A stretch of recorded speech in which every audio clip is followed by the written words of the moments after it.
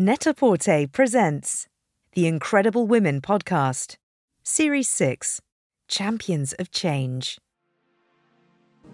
Welcome to the Incredible Women Podcast. In this series, we're sitting down with champions of change, women who are leading the charge, really pushing for progress through their work, and driving for change for themselves and others. Some of these incredible women you'll already be familiar with, and others we're excited to introduce you to. I'm Alice Casely-Hayford, Content Director at Net-a-Porter, and I'm absolutely delighted to be joined for this episode by Esty Haim, singer, songwriter, composer, and one-third of the award-winning record-breaking band, Haim. It just has taught me that it's so important to surround yourself with women that empower other women and that support women and only want women to do well. And I think it's a feather in our cap whenever there's a win, right? It's a feather in everyone's cap. Esty's work to diversify the music industry and her constant support of other women in music is why we see her as a champion of change. Esty founded Haim with her sisters Alana and Danielle in 2007. Their first album, Days Are Gone, was released in 2013 and debuted at #1 in the UK charts, with critics praising their anthemic melodies and powerful soul-bearing lyrics. Their most recent LP, Women in Music Part 3, was nominated for Album of the Year at the Grammy Awards, making them the first all-female rock group to gain this recognition. The multi-talented Esty has added another string to her bow too, working on the score for hit TV show Made, and most recently, White Lotus. Let's meet her. Champions of Change, that is our theme for this season of our podcast, and we are so excited to have you, someone who is revolutionising the music industry. And I guess I wanted to ask you, first and foremost, do you see yourself as a champion of change? And how, if at all, do you think you and your sisters have forged change in music in the past 15 years? Thank you for having me on this podcast. I mean, do I look at myself as a champion of change? I think it's a little more nuanced than that. I think I'd like to think that I look at myself, I guess, just as, when I go on tour and I see, this audience of, mostly women, a lot of times my sisters and I will go to the local, watering hole after the show, and I meet people that have come to see me play.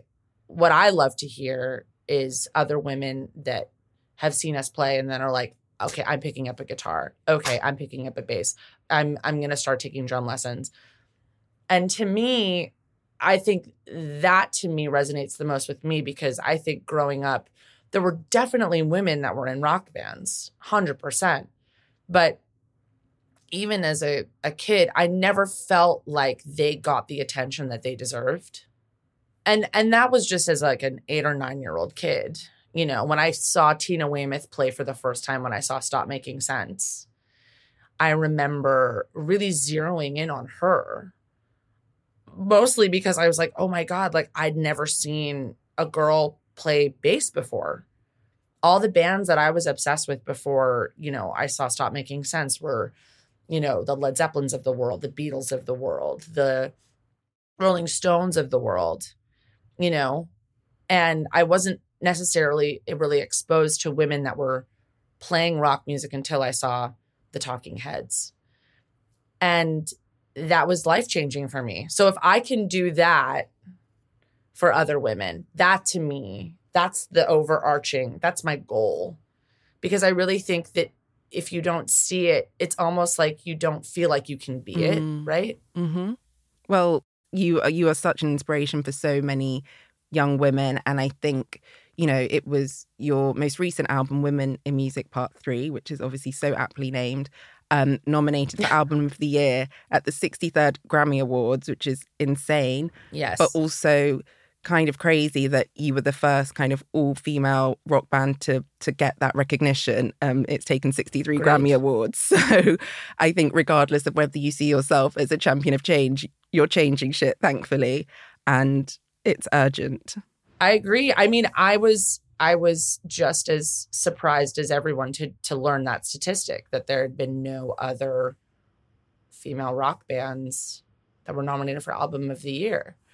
And it was truly surreal seeing that on the screen. I mean, but yeah, it was a long time coming, just like you said. Exactly. But you guys, especially in your lyrics and some of your certain songs and certainly in interviews, you have spoken about some of the challenges you've faced in the music industry, which has historically been a very male-led, pretty misogynistic space. You guys have been around for 15 years now, officially as Haim. Do you think you've seen a lot of meaningful kind of positive change, or is there still such a long way to go? I mean, I think that it's definitely, we've taken steps to make things better. I think that there's definitely moments where I'm like, oh man, great, we're doing better, and then something will happen, and I'll be like, okay, well, now we've been set back, 2 steps forward, 3 steps back. Yeah. The good news is, and I feel lucky, just as Esti Haim, that I have, 2 really strong, amazing, talented sisters that, are so protective of me, and we're protective of each other. And I think that if anything, it just has taught me that it's so important to surround yourself with women that empower other women and that support women and only want women to do well. And I think it's a feather in our cap whenever there's a win, right? It's a feather in everyone's cap. Absolutely. Absolutely. But I wanted to dig a bit deeper into what it's like working with your sisters, who must be your best friends, but at times, like, I know I want to kill my brother, so surely you must have those days. Oh, of course. I mean, listen, we're human, but they also teach me so much also. I mean, it's weird as the older sister when, like, Alana will say something and I'll be like, you're Yoda. What? Like, where did you pull that out of? Do you know what I mean? No, of course. I mean, we fight mostly about clothes because we steal each other's clothes. We have like one collective closet because we're basically all like the same size. But at the end of the day, it's like, I know that all they want is what's best for me. So if we get in a fight about something, personal, I know that they only want what's best for me and vice versa. But it's the most fun traveling with your sisters. I bet. We have the best time. It looks like you do. And I think that's what we all love about your music. It's so passionate and soul-bearing, but also so fun and uplifting. And we can just see the fun that you're having. And we all kind of want to be your sisters too. So it's amazing to be a part of that journey. Thank you. But how have your roles kind of as sisters and colleagues, I guess, have they changed over the past 15 years that you guys have been together? Or do you kind of draw on each other for different things? I mean, I think as we get older, Alana, and Danielle, when we were younger, I definitely, solidified my role as like the older sister, the mama bear, like protective. But now as we get older, I find that the roles have kind of reversed. Mm-hmm. I'm a type 1 diabetic, and, there's definitely times when, I won't be feeling well, or I'll have a high blood sugar or low blood sugar even. And they kind of become like my parents. Amazing. They're very, very, Alana's getting the OJ, Danielle's getting my blood sugar monitor. Like they really do take care of me. And again, it's something that I wasn't used to when we were kids, it was the complete opposite. I was always the one that was like, if someone was giving Danielle or Alana trouble, I was the first one on the scene. But yeah, I think as we get older, I mean, we've been talking about it a lot. I think mostly because, we're all in our 30s now, and we started the band. I mean, we started a band with our parents. I was 11. Alana was 6. Danielle was 8. So we've been playing music together longer than 15 years. We've been playing music together pretty much our whole lives. So yeah, I think of course things, over time, I think things, change, but not in the way where that, I think we're still the same weird kids. But what's been amazing to see is that you guys, kind of obviously working collectively as this amazing trinity, but then also developing or really pursuing your kind of own separate avenues at times as well, like Alana with some of her acting, and of course you doing some acting too, but then White Lotus, which obviously we have to touch on, and Made, and all of these amazing TV projects that you've worked on. Can you tell us a bit about how doing the score and consulting for some of those shows came about? Well, the consulting stuff came after the composing stuff, and that really happened by accident. I had a friend who was producing a TV show during the pandemic, like the very tippy top of the pandemic, and I'd put out a record. I was at home. I wasn't touring. I was like twiddling my thumbs. I wasn't really feeling that creative either. You know, I think a lot of artists were kind of, I know it feels like, it was literally only 2 years ago, but it feels like it was a lifetime ago. Truly, yeah. But I really wasn't feeling creative, and I felt kind of stagnant. And my friend called me one day and was like, hey, you know, you do music. You do music stuff. Would you consider just like watching this pilot and telling me, because the music isn't right, could you maybe just like give me some pointers? Like, or things you would change or whatever. And I was like, of course. I mean, twist my arm. Yeah, I'll watch anything at this point. And I watched it and I loved it. And I just kind of gave him a couple suggestions of things that I would do musically. And he was like, well, okay, funny story. Would you ever consider just being the composer on the project? And I was like, well, I mean, I've never done that before, but I do music stuff. Like you said, like I do music stuff. I really went into it like super naively and almost, you know, I jumped in head first. I accepted, and I'd always been a fan of score and composers, and you know, I was always listening to, I mean, especially like the Ludwig Göranssons of the world. I loved listening to movie scores. So I accepted, and I loved it so much that I, you know, started telling people like, yeah, I'm a composer. If there's anyone that needs music for their TV or films, like it's super fun for me. Like just a total, like, again, like really going into it blindly. But at the same time, like, I feel like that's kind of been the way that I've operated my whole life. I had blind faith when it came to us being a band and being able to make this a career. And so I kind of did the same thing with scoring.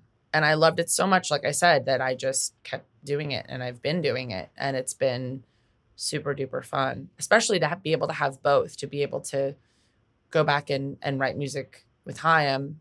And I don't think one informs the other, but I think it's nice to always have kind of a creative outlet, because I think, you know, it just helps. One project kind of helps the other in a sense. Do you know what I mean? Yeah, totally. That totally makes sense. Can you keep that energy going? Exactly. Can you tell us a bit about working on White Lotus? Because that looked like so much fun. Oh, it was a blast. Well, that was also by accident. I'd had a really, really terrible breakup. And one of my really, really close friends is Dave Bernad, who is the producer on White Lotus. And he called me like a couple weeks after the breakup just to kind of check up on me and, you know, as a good friend does. And of course I picked up the phone and I was crying because that's what I do. We've been there. We've all been there. When my friends call and I'm crying, I pick up the phone. So he, you know, immediately was just kind of like, we need to get you out of LA. Like, you're in a funk. I was like, what do you suggest, Dave? And he was like, well, why don't you just come to Sicily for a week? You know? Why not? You know, just come visit set. Come visit set. Again, twist my arm. You know? It's like, okay. Sure. If I must. I'd never been to Sicily before. I'd been to Italy, but not Sicily. I was like, you know what? Fuck it. Yeah, exactly. Yeah, let's do it. Exactly. Let's do it. And so I got there and, you know, I met all the actors on the show, and, you know, I met Bea, and Federico, who is the other piano player on the show. And we were just kind of like, and there was the piano in that bar.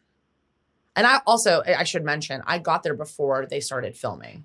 I think that's also the reason why Dave was like, it's okay for you to come, because we're in pre-production. Yeah.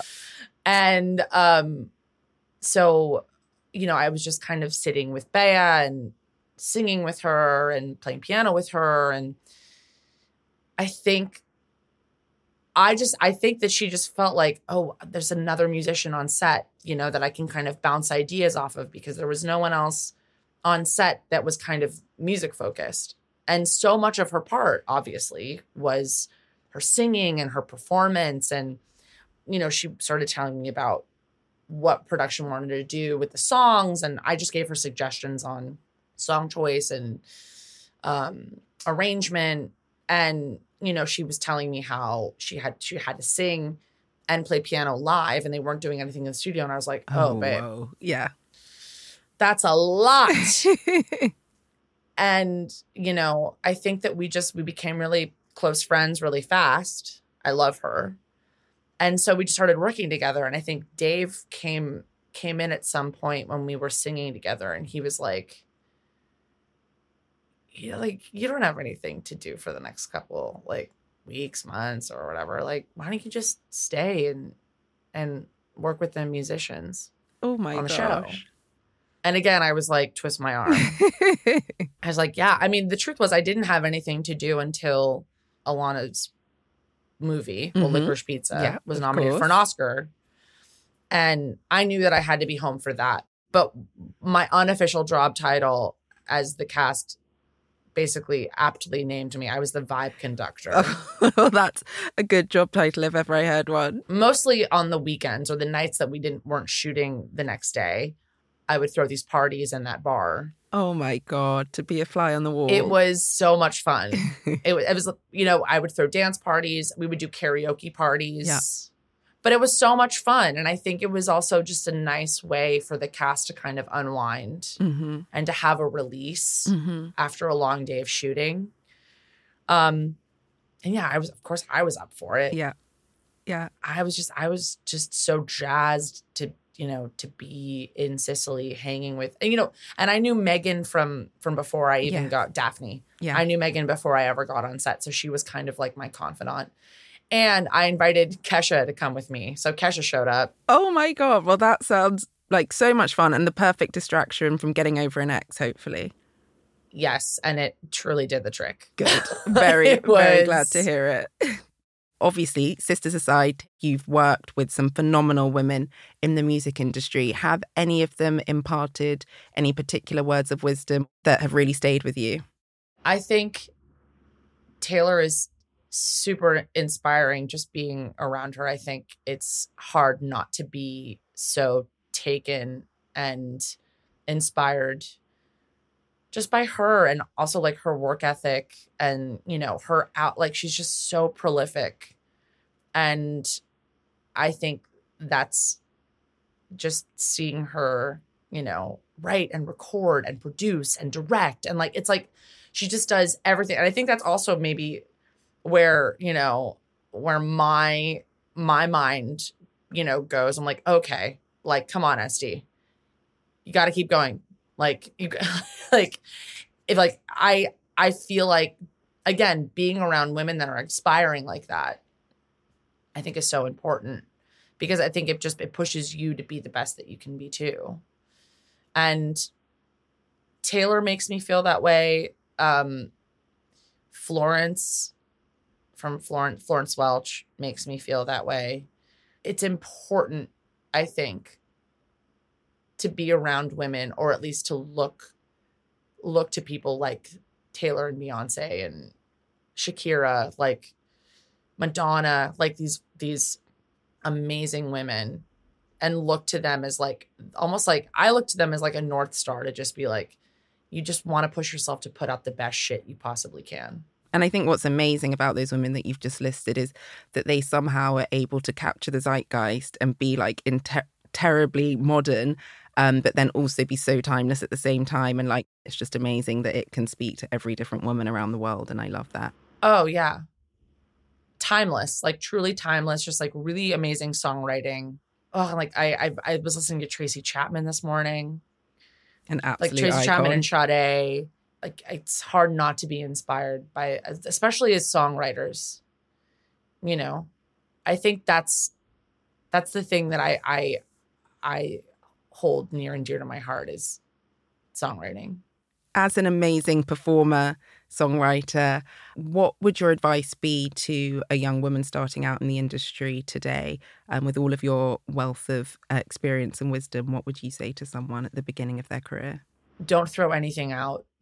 You can always piece together, unless you really think something is like a truly bad idea. Like a song that you're like, this is really just, I'm never going to use this. This is the pits, yeah. Always save everything. And like, again, and I know it's like, I feel like everyone says this, but like truly stick to your guns. Don't settle. Don't, if something doesn't feel right also, and it feels like, and this is speaking from experience, if something doesn't feel right, but it's an opportunity and you're like, oh, fuck, I'm giving up a lot here, but it's a great opportunity. To me, I think it's more important, especially in the music industry, to really be able to have as much creative control as you possibly can. Creative control and control within your career. So if someone wants to take a little bit of that away, don't let them. Stick to your guns. Yeah, I think that's really, really amazing advice and so important. But I think as well, you spoke earlier about your self-belief and you knew just that you believed in the band so much. Where yes did that gut feeling and that self-belief come from? Is that from your parents or just completely no innate? Idea. No idea. No idea. Just, probably my parents and seeing how hard my parents worked. Both of my parents worked so hard. My mom was a teacher. My dad, when my dad came to America, my dad was a plumber, like they really just worked their way up. And I think they also were just like running on blind faith. Like, we're going to make this work, and I think seeing them and also seeing how much they believed in us too, was probably helpful. But, I think I just always had this feeling like, also like, I can't do anything else. So like, if this doesn't work, blind faith and true, again, it was like, Danielle and Alana and I talk about this all the time, but like those early shows that we played, I don't even think we were thinking about like, the guy in the audience that has the cigar and the record contract. We weren't thinking like, someone's going to see, even though that it would be amazing if that happened. I think it was more just about like, we were just having such a good time. And to be able to play shows in LA, you hear all these stories about like how you have to like, you pay to play and like, and at the beginning, like we did that. We had to. I was like selling tickets to my friends, If I had a nickel for every time, I'd be like, I'll put you on the list. Like, we just wanted people to show up to our show, Yeah. But that, it felt like every little win, every little victory didn't feel like a little victory. Now in hindsight, I remember when like we had played South by Southwest and we had 10,000 fans on Facebook. And I remember like, and I think it was like on my birthday when that happened. I just remember being like, oh, now we've made it. It's done. Like we can retire. Put a fork in me. Yeah. Done. But like it when you're starting out, it's true. It's like every little piece, every little step that you take just feels so good because it's new. And so I was just that was kind of my fuel and running on that and being like, well, now that this happened, like, let's like, now we're going to make and I think that we were just, again, running on blind faith, no rubric, like no guide, no blueprint. Like it was just very much fly by the seat of our pants. Well, you guys have come a little way from 10,000 Facebook fans. So what does 2023 have in store? What's next for you? the Taylor dates in August. And then we're playing Governor's Ball. Amazing. In New York. Fantastic. Very excited about that. If you want to come, yeah, shimmy on down to New York. I'm like your early hop across your the early pond. friends, putting them on the list. You can do the same for me, and I'll get on a plane. I got you. You've got carte blanche. Thank you You very got carte much. blanche. I can't wait. I'm very excited about that. That sounds so yeah, just amazing. more touring and some more composing, and just keep on keeping on. Well, before we finish, I just need to ask you, of course, you are our champion of change, but who are you looking at? Who's inspiring you? Who are your champions of change for 2023? I really, really love this artist named Remy Wolf. I think she's incredible and she's an amazing voice. And I think that the music that she's making is, super future and really well made. And the songwriting is incredible. I think she's really talented. I'm super inspired by Arca. I think from a producerial standpoint, especially, I think Arca is so future and super duper inspiring. And I think pushes me to want to make better music and be my best and truly live up to my potential. Well, thank you, Esti, so much for your time today. It has been such a delight chatting with you.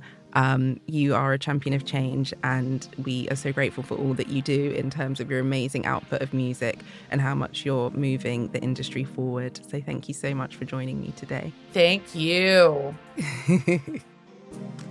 Champions of Change was brought to you by Net-a-Porter and Chalk and Blade. Hosted by Net-a-Porter's content director Alice Casely-Hayford and fashion director Kay Barron. The team at Net-a-Porter was Katie Berrington as the senior editor, with casting by Annabelle Brogg and Olivia Wakefield, and coordination by Erin Shanahan. The producer at Chalk and Blade was Laura Hyde. Original music by Alexis Ademora, and the series was mixed by Nasson De Silva. If you've enjoyed this episode, please consider leaving us a review and tell us who your champions of change are.